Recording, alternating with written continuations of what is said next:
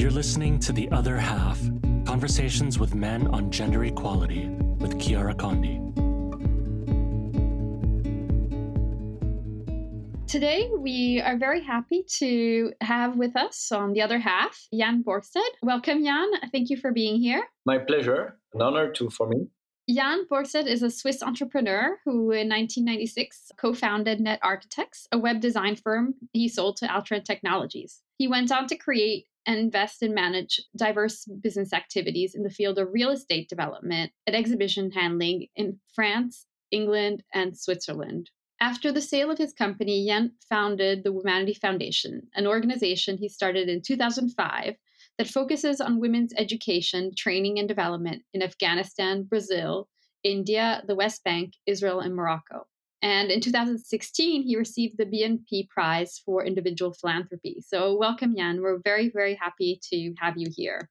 So just to start telling us, would you consider yourself a feminist or a promoter of gender equality? And I want to quote something very beautiful that I read that was one of your quotables. When women prosper, humanity flourishes. So, no, I'm not a feminist. Mm-hmm. To be honest, it's not a word that I use. I'm a humanist. It's about giving the same rights and opportunities to every human being. At the end of the day, for me, it's human rights. When half of the population is not given the same opportunities, chances, rights than the other half, it's human rights violation in a way. Yeah, that's a very good way of seeing it. And you often say in your discourses that you're not only fighting for women, but for all of society. Exactly. And where do you think that this notion of needing to help women advance in their equality came from? Do you think it was something that was important to you in your upbringing, in your life experience? What were the steps that took you there? The steps that took me there? Yeah, or any specific moment also that may have made you think, whoa, I have to do something about this. I'm somebody who's been, questioning the meaning of life for since I'm very young. At the beginning, for me, it started as a spiritual quest, trying to understand the meaning of life, why we're here. Then, if you start along that path, you realize. It was easy to realize that I've been very fortunate in many respects. Just the fact of where I was born, the free education that I had, made me privileged compared to most of human beings on this planet. It's always the question: what do you compare yourself to? Are you comparing yourself to your neighbor or to I'm a human being out of the 7 billion that were on this planet. So I'm comparing myself to all those people, and I'm very fortunate. And this made you think that you wanted to invest in other people. Was there anything specifically that made you think that women really need this, or that you wanted to really dedicate your foundation to women? The first program I started was on an issue called Little Maids, or in French, we call it Petite Bonne. It's something that happens in Morocco and in quite a few countries also. And, and it was more on sending back to school girls between 6 and 11 were employed as maids and were never in school. So we did not start saying, okay, I want to work on women empowerment. It started on this program, and then very quickly I realized, okay, if we want to be impactful, we need to be very focused in terms of what we're doing. Hence the name Womanity, and all our program being dedicated to, like I said, innovative solution to women empowerment, because the needs are not the same across the world or around the world. Yes. So, and the first organization that you created and the first programs were to help then young women who were maids get educated in Morocco. Is that correct? Exactly. Yes. And what inspired you to launch that? Because before that, you had been an entrepreneur and you founded Net Architects. I mean, was this something that you were thinking about back then, or was this something in life that inspired you to do that? I run the foundation like a business. For me, it's how can we have the most impact? So I always felt that I had achieved a number of things in my professional life, and I'm still involved as an entrepreneur doing a number of things, but I needed more in my life. And I always was the one who said, okay, it's great what I have and what I'm doing, but there is more to life. And for me, it's about this level of consciousness that when you're given a lot, you need to give back. And give back, in a sense, it's in the way I've done it. It's about spending time trying to develop programs that change the reality of people on the ground. So it seems that you're very sensitive to this notion of injustice. Yeah, I am. I'm somebody who's very sensitive, and human rights violation is something that touches me a lot. And can you tell us a bit about yourself and your mother and the way she raised you? Are there any specific values that you can point to in your upbringing and how she inspired your work in life? I was brought up in a normal middle class family in Switzerland, and my mother worked, so that was already one thing. Actually, Mm-hmm. both my parents worked, and they worked together. So Oh. we had lovely dinners with a lot of heated discussions. So I really grew up in an entrepreneurial environment. Mm-hmm. And my mother was always someone who pushed me to do whatever I could and whatever I felt I wanted in my life. So my parents very very supportive. I ended up going to the university in the US, and for them it was a big financial sacrifice, and they really pushed for me to go and supported me in my decisions. And do you think having your mother be in the figure of an entrepreneur and be somebody who worked also really inspired you in terms of a model for women as well and for gender equality? To be honest, I don't know, because I think there are many Mm-hmm. very many models, in terms of for women and for men. Huh? So Mm-hmm. that's the model I grew up with. For me, I go back to what I said a bit earlier. For me, it's about really this notion of, as an entrepreneur, if half of the assets of my company are not fully utilized, my business won't be as successful as if all of the assets are used to their capacity. And I see it the same in society. If half of our population are not giving the same rights and opportunities, for sure society won't be as successful. So that's really where I come from in terms of on my notion of equality.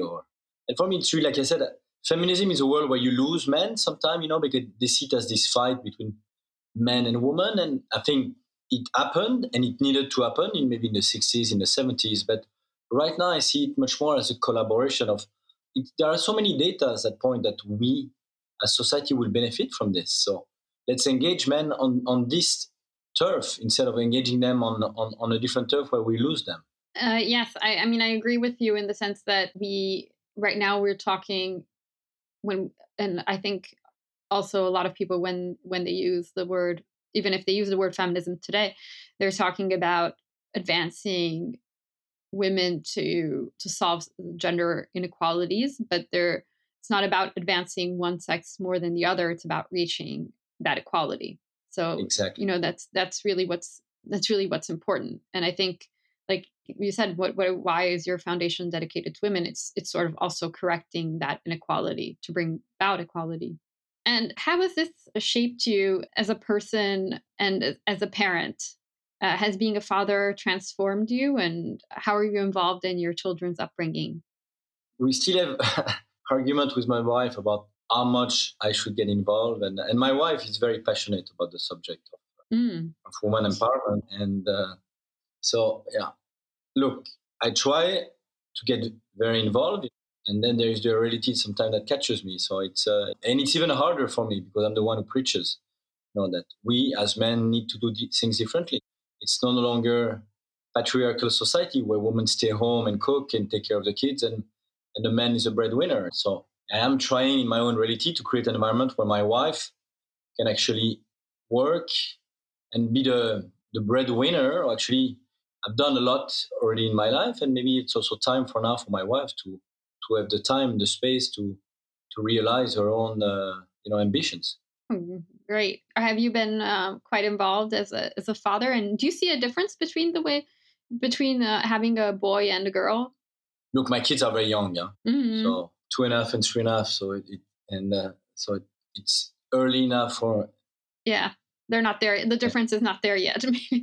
Look, I don't know if I'm trying to raise for sure my son with different values, and there is no reason that my son should have any more opportunities than my daughter. So that's and also in the way they interact, and it's a daily fight, to remind yourself to change also the way. I'm always frustrated why I go and buy a bicycle and the one for my daughter has to be pink and the one for my son has to be blue. I mean, those are like stereotypes that honestly I find very frustrating, because we need to change, and it starts from those little details. Yes, exactly. Exactly. And it starts also from the types of toys, not only the, as you said, pink and blue is the color. So that's already, one form of separating the two. But then it's also the kinds of toys, it's the dolls and, the whatever, the guns or whatever you give to boys. And it's also that makes a difference in how they're Exactly. raised. But there's so much you can do at home. But then the frustration is you go to a kindergarten, and in many places they keep that certain toys for boys, certain toys for girls, and so it's very hard. Even if as a parent you want to change certain things, you are hit by the reality, which is not always the one that you want. Yeah, no, that's a very good point, because even when you go to a toy store or something, even if you want to be sort of gender conscious and all this and promote equality, I mean, you just go to a toy store and you're confronted by sort of the exact opposite of that. So there's a lot in the world that it still fights against gender equality for some reason. Exactly. But we're trying, we're trying. It's a daily fight. Exactly. And I think I think the fight, it happens in many ways, and it happens in these small ways and it happens in much bigger ways as well. But I think, it's also these very small things that we really need to be careful about. Exactly. It starts from the little thing if you want to reach the big thing. So, but the key for me is how we engage men in society in this. It's no longer, like I said earlier, a fight.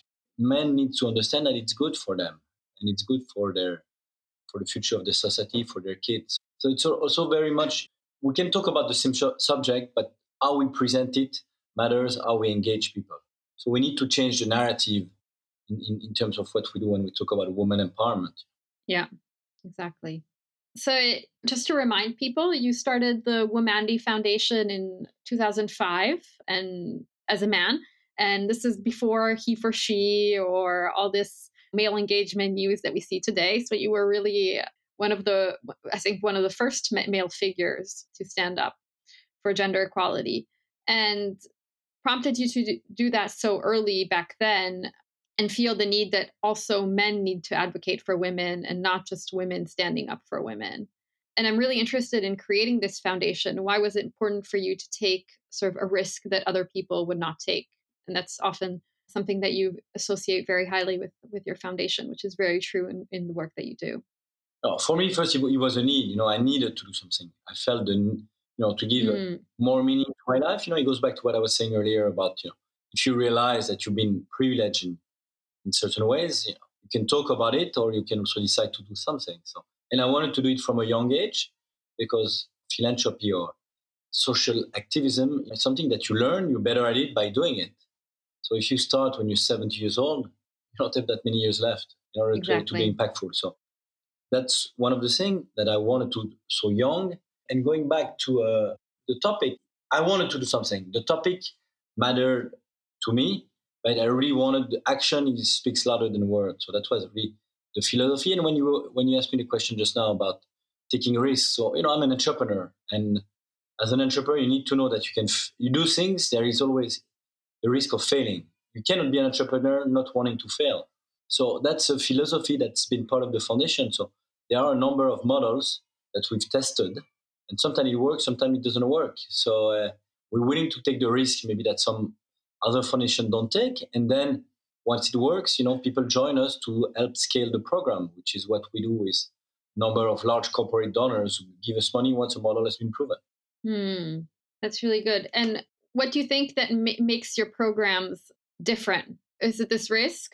Risk is one thing. Also, is doing certain things that other people don't do. I'll give you the example. Right now, we've launched this digital group in the Middle East that creates content to challenge gender stereotype by doing videos and using all the social media, Instagram, Facebook, Snapchat, entertaining content, but with a gender twist. So we're just releasing a video now about unpaid labor, which is a very interesting one. And we're doing there is a new series that we're launching. It's a 10 episode about patriarchal societies. But we do it. What we want to do is it has to be funny, and you can talk about seriously. But if you want to engage people, make it funny and engage men and women. It's not a woman telling the story; it's a couple talking about it with the different angles. Yeah, and there's something, very beautiful about what you've done, because since 2005 until now, your foundation has focused on different programs, but always different programs around women. So you've been able to build on your work and really create a know-how that now you can deploy on different projects. And I think it's really important when you want to have impact, you need to focus on one thing and use that knowledge. And it's a bit what you mentioned earlier about the resilience, and I mentioned the neuroplasticities, this adaptability. We started this radio station, the first one for women in the Middle East, and then we wanted to do the same one in Egypt. It didn't work, and the guy told us, "Why don't you do radio fiction?" So we start with an idea, but sometimes we realize maybe it's not the right time or it's not the right environment, and we adapt ourselves. And that's this entrepreneurial mindset, is that sometimes things need to be adapted to work. And what you start with, you end up with something else. So it's, we started the radio in 2009, and let's say 11 years later, we end up with having like a small, like digital media group. So, there is a logic. Yeah. Can you tell us more about how you started that radio station, and how did you decide to use radio as a means to change people's perceptions? I was having a discussion with a social entrepreneur and a very famous photographer called Reza. Mm-hmm. And Reza was telling me that he works in Afghanistan and he had trained many women journalists, and doing a radio for women is something that really inspired him. Mm. And maybe a few months after, I was in Jerusalem, and I've asked a number of people around, do you know anyone who works in a radio station? And I ended up meeting a woman who used to run an Israeli-Palestinian radio station. And we decided to start a radio together called Radio Nisa, means Radio Woman. So it's really a number of reasons why you start things, people that you meet. And it's always, at the end of the day, I don't want to do things on my own. Unless I have the right people, there is no point of doing things. Yeah, no, that's a very good, that's always how it works in any entrepreneurial adventure. It's about opportunities and people who you meet. And behind the idea of starting a radio station, it also seems like that it was a way of changing perceptions and stereotypes about women on the ground. Can you tell us a bit more about that and how you do it? It's about changing the way people look at certain things. So, for example, we if you take the radio station, it's about being like a normal radio station with similar programs, but changing the narratives in terms of certain topics. So we would have a topic on women entrepreneurs and featuring women from the local community who are entrepreneurs. And a lot of women in the region maybe don't realize that there is women who are entrepreneurs, there are women who can do things. So it's about changing what they see as a possibility, or what they can do or can become. I'm not taking an American woman and saying, oh, you could become like that. No, it's taking women from their own community. It's also reporting about certain topics that maybe other radio stations don't report. You're talking about like early marriage or topics that people don't really talk about because they're not, let's say, the most sexy, because you're talking about difficult situations. Yeah. But if you don't talk about it, nobody can change what's happening on the ground. Also, for us, training a lot of women journalists. So it goes from more women journalists to changing the topics, and also featuring men who understand the value of that. So it's not only what I don't want. It's not a radio station for women, because 45% of our listeners are men. So it's a radio station for everyone, but with a twist on the content. And it's very similar, when we did a radio fiction, that's 20 episodes. It was the life of a young Egyptian girl and everything that could happen to her. So every episode had a topic. Could be workplace sexual harassment, could be interacting between women. So a lot of topics, and where you change a bit the perspective. Yeah, no, and I think it's very interesting also, because I think when you bring up models and you feature, women engineers and women journalists in certain areas of the world, then other women never thought that they could do that. And then, now they can dream that could be possible for them. And I think that's really great that you're also providing models that are close enough to home so that they seem real in the cultural context in which the listeners live. Exactly. It's about inspiring. Exactly.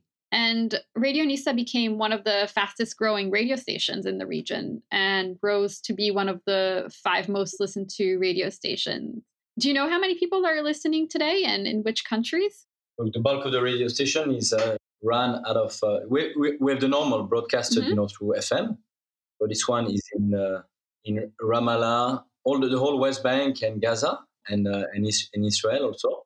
And then we have the digital version of the radio station, and that's why we decided to launch that digital platform. Last year we did 200 million video views on the digital platforms. So and it was because it was a way to reach people through. There are two reasons. First of all, it's a younger audience, and if we want to change things, radio station is an older audience, and it's harder to change perspective in older people than in younger people. So that's why we moved to the digital space, and also you can reach way more people. So for us, our audience is across the Levant and GCC and Northern Africa. And now we have a big focus on Saudi Arabia because there are a lot of changes happening in terms of women rights. Oh, great. And women opportunities. They want to double the number of women in the workforce in 2030. So it's a massive objective. Great. So you're getting your content out there then as well. Yeah, it's a different content for Saudi. Okay, so the content varies according to the countries as well. To the region, you could split the Middle East in 3 regions. And you said that the radio station, Radio Nisa, has about 45% males who are listening. Do you know about this digital content? Do you have any idea how your listeners are split up between men and women? Yeah, we do, and it depends per country because we have a breakdown by country in the region and also by gender. So we are, in terms of, if I take it overall, it's about 60% women, 40% men. Wow, that's amazing. That's amazing considering the content. So, and that shows that things are changing, right? Because if there's an interest, it means that there's an appetite and people are watching this because it speaks to them and because they're interested in knowing about these issues. Yeah, but also we do it, we hired a team who came from one of the large media group.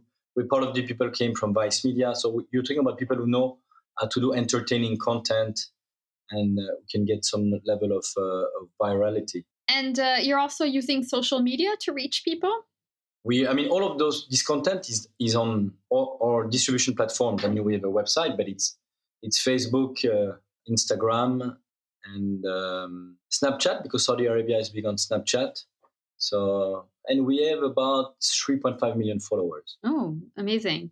And I think something that you did that was also maybe you can talk to us about this, but that was sort of a very entrepreneurial choice that you took, was to also feature some musical and acting talent that was very well known in the region, so that the content would also circulate a lot more. Can you tell us a bit more about this? Because I thought this was a very important and bold choice on your part.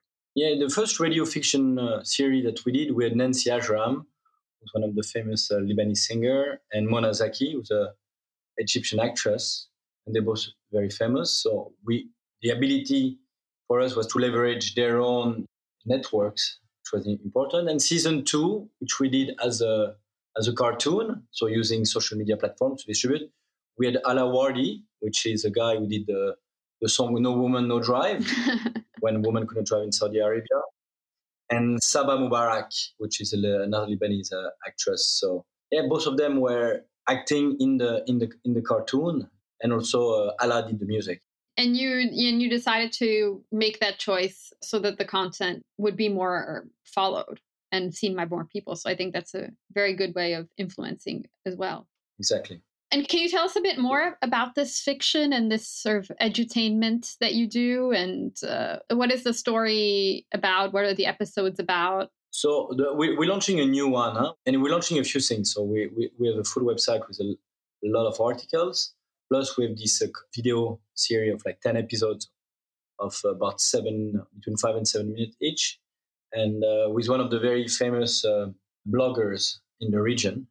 So she talks about a lot of patriarchy in a very funny way. So it's hard to explain because every episode will have a different topic. So, and we're still in the process of finalizing it because we do listening groups, trying to find out how far we can push, because there are certain topics that are still, and And the listening group, so it's very interesting to see the difference between men and women, and also where they're coming from. Because given we're working in the region, we need to help people from Egypt, people from the GCC, people from Northern Africa. So it's interesting to see the reaction. So we're having a big debate right now about one of our episodes and what we can do and what we cannot do. Oh, that's very interesting. And I imagine it must be very difficult to make those calls.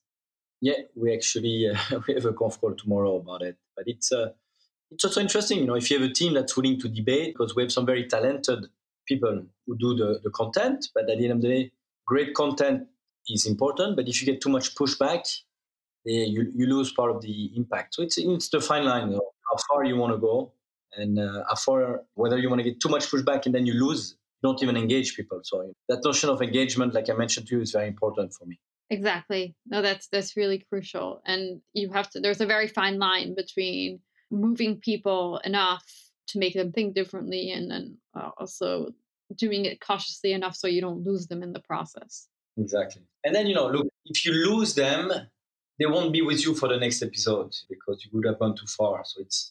So for us, it's a long-term race. Changing behaviors, changing mindset doesn't happen overnight. So we've been in this for the last more than 10 years in the region, and we'll be doing the same for the next 10 years. So, time is our ally. Exactly. And right now you're reaching more than 200 million views on this content, which is really spectacular. And is this mostly young people who are viewing this content, or is this spanning? Yeah, the bulk is 18 to 35. Oh, okay, great. And mix of, as we said, it's a mix of men and women. Exactly. And can you tell us a bit more? I read about a soap opera that launching in Dubai with Ben Silberman, producer of a series, The Tudors. And Jane the Virgin and Ugly Betty. Yes. Can you tell us a bit more about the project? It's a project. Nothing has happened yet. So it's a show that we're trying to pitch to some broadcaster in the region. And it's a show called Girl Starter. It's about a woman entrepreneur. So it's similar to The Apprentice, but with woman entrepreneur. So we wanted to do this show. It's a show that happened in the US. And we wanted to do it in the region with it's a team of women competing against each other, coming from different countries from the region. So we have the whole show prepared. Now we're trying to find the right local partner to distribute it. Oh, great. So I hope it comes out very soon then. I hope we get the right partner, but it's complicated time those days. Yes, it's a complicated time for anything. So we're looking forward to seeing that come out one of these days. And I was also very impressed with the foundation's work around Afghanistan and what you do in supporting and educating in Kabul 5,000 girls. And I was very impressed with the School in a Box, which is sort of 3-year program that replicates something that you did in one school. And can you tell us about how this got started and your encounter with Sherry Blair and how all this idea of providing this to schools in Afghanistan came about? I mean, it started in about 2007. And Sherry Blair had come back from a trip in Afghanistan and Pakistan, and she wanted to work in the largest school for a girl, which is Al Fatah School in Kabul, which is close to 6,000 girls. And we decided to partner with her to actually improve the quality of education. One of the issues in Afghanistan at the time is there was no education under the Taliban for girls. And then, when Taliban left, were defeated, they decided that we need to have as many boys than girls in school, but the quality of girl education was not very, very high. So decided to transform that large school to make it the model school for girls' education. And then we ended up replicating it in schools, and we had about 30,000 girls in the school that we work with. So it's about improving the curriculum, developing the curriculum. And now we've moved the program, and we have a program, it's called Coding for Girls, where we train girls to be software engineers, because it has the advantage of doing two things. It's breaking stereotype. A software engineer in Afghanistan is very far from their reality. Plus, it's also a good way to get jobs because that's where the growth is. Yes, and it's also giving them sort of an opportunity to do something that they wouldn't necessarily learn in school normally. What I think is also very crucial about this, which I think might be very inspiring for people who are listening, is also how you the model of the Womanity Foundation as well is how you launched this program out of an idea, out of an encounter with Sherry Blair, who exposed, a need, and you created something locally, and then you tested it in a school, and then you created something that could be deployed and scaled in other places. So can you tell us a bit more about that? Because I think that's very unique to your way of doing philanthropy, and very interesting model for other people. Look, we try a model that's similar to what we did in Afghanistan. We tried it with one school. It took us time to figure out what worked, what didn't work. And once you have a model that works, you try to scale it and you bring in partners. Partners for funding and so partner for development to scale the program. So that's really what we've been doing in our approach. So it's really testing a model. Sometimes it doesn't work, so we stop it. And if it works, we try to scale it. And then that's really important. And do you does the foundation then provide tools to train the other schools that are adopting the model, or how does the scaling happen? Oh, yeah, we know. In the case of Afghanistan, we go into the school and it's a full implication with the school. So replicating the model is not we're sending them a book. No, we go in, and in that case of Afghanistan, we bring teachers to train the teachers. We work with bringing, let's say, if we develop the curriculum, so we brought in like partners to develop. Let's say there was no sports in certain school, we brought in sports. So it's a full-on involvement. So it's not just coding. School in a Box initially was about developing the quality of the education, and now we move from only quality of education to the coding. So coding is the newest program that we have in Afghanistan. Okay, so it's part of that program. And how many schools are you guys doing in Afghanistan right now with this School in a Box model? School in a Box was 13 schools, if I remember well. And now for Coding for Girls, we're making it a small program because it's not about the size. We had 30,000 girls in School in a Box. So it's about how good the skills are and how many of those girls can get a job also. There is no certain. Yeah, so I imagine this notion of harnessing impact and measuring impact must be really important to the way your foundation works as well, because that must also make your decisions, inform your decisions about whether you're going to deploy this in other places or move this to a greater scale. Has your foundation invested a lot in that? Impact measurement is essential, and that's the first thing we do before we start a program. So we use outside people when we start a program, they come in and we decide what we're going to measure. And then we work with them at the end of each year to measure the impact and report on it. Because it's too easy to say, "Oh yeah, I'm doing great things," but really, so that's an important part of what we do. And about how much time do you spend before developing a program, then studying the conditions and measuring everything around? Look, it could be 3 months to a year and a half. Wow, so that's really important. So that's a really important step that your foundation takes. Yeah, and it's a big investment that we do upfront, but I would rather spend too much money upfront and not do something than spend too much money afterwards, realizing that our program was not effective. Yeah, that's a very important realization. And have you the program for girls? Have you been able to deploy it in other countries aside from Afghanistan, or has it just been a program in Afghanistan? No, this one, the education for girls, is only in Afghanistan because we have so much work already to do in Afghanistan that I won't be able to finish in my lifetime. So. No, that's also another very important realization. Know what you can do and where you can have impact. And I think so that brings up a lot of notions of impact as well, because it's something that I think about a lot in my own life as well. But you want to do a lot of things, but sometimes when you're doing less and more meaningful work and deeper work, it has a much bigger impact than if it were just touching a lot of people. Exactly. No, I would rather, even in the example of Afghanistan, I have 30,000 girls and every year a few thousand come out.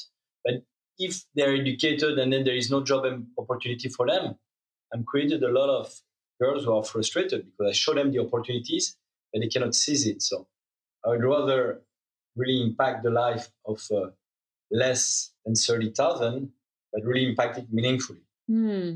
So that's always, goes back to what you were saying before about the impact. You measure the size or also the real the reach change in the life. Yeah.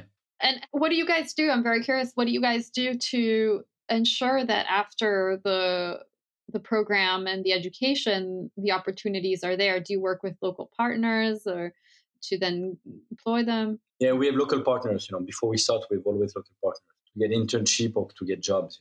Yeah, and that's also very important. I think that's also very important aspect of any women's empowerment program is also that you need to study before you think about a program is what opportunities are going to be available after. Exactly. It's too easy to think, okay, things will happen, but think before. Exactly. And if those opportunities aren't immediately available, then you need to create them and use your network, leverage your network to create those opportunities. Otherwise, they will not be able to serve themselves with the education that you gave them. And I found something very similar to that when I was designing a program to help women entrepreneurs, because if you don't help them find their first clients or create a network of support, etc., then even if you give them entrepreneurship education, it's not going to go anywhere because it's not going to, in real life, they're not going to be able to reach where they need to reach. So it's very important to think about those things when you're creating, especially educational programs. Yeah, it needs to be practical. Exactly. And something that I'm very interested in knowing, because I know that you've created a lot of innovative content. The Womanity Foundation has helped a lot of women since 2005, and I'm very, very impressed with all of the results that you've had. And it's been sort of a great, great, great ambitious project. And I know that you're already doing a lot. But have you thought about also, are you working with men, or have you thought about working with men and getting men to be more part of the solution as well? I mean, indirectly, we work with men because we, the content, let's say, if I use in terms of content, the content we develop is how to engage men and how for men to understand that there's a different way to do things. And let's say we have an award on the violence against women, the most innovative solutions. The first award was won by Promundo and Abad, and those are organizations that work on engaging men. Yes, exactly. So Promundo and Abad are non-profit organizations in Brazil and in Lebanon, and Promundo has created a lot of programs about teaching men lots of different subjects around gender equality, etc. Yeah, the campaign called Men Care. Yes, they're very much at the forefront of educating men on gender equality issues. And your grants help them bring that to Lebanon, correct? Exactly. It's about replicating the Promundo model in the Middle East. So Lebanon was only the first one. And yeah, so that's very, very, that's also very, very important work, and it's good that their foundation is doing that. And I think that the creating the content is also a very good way if it also reaches men to shift public opinion. So thank you for doing that.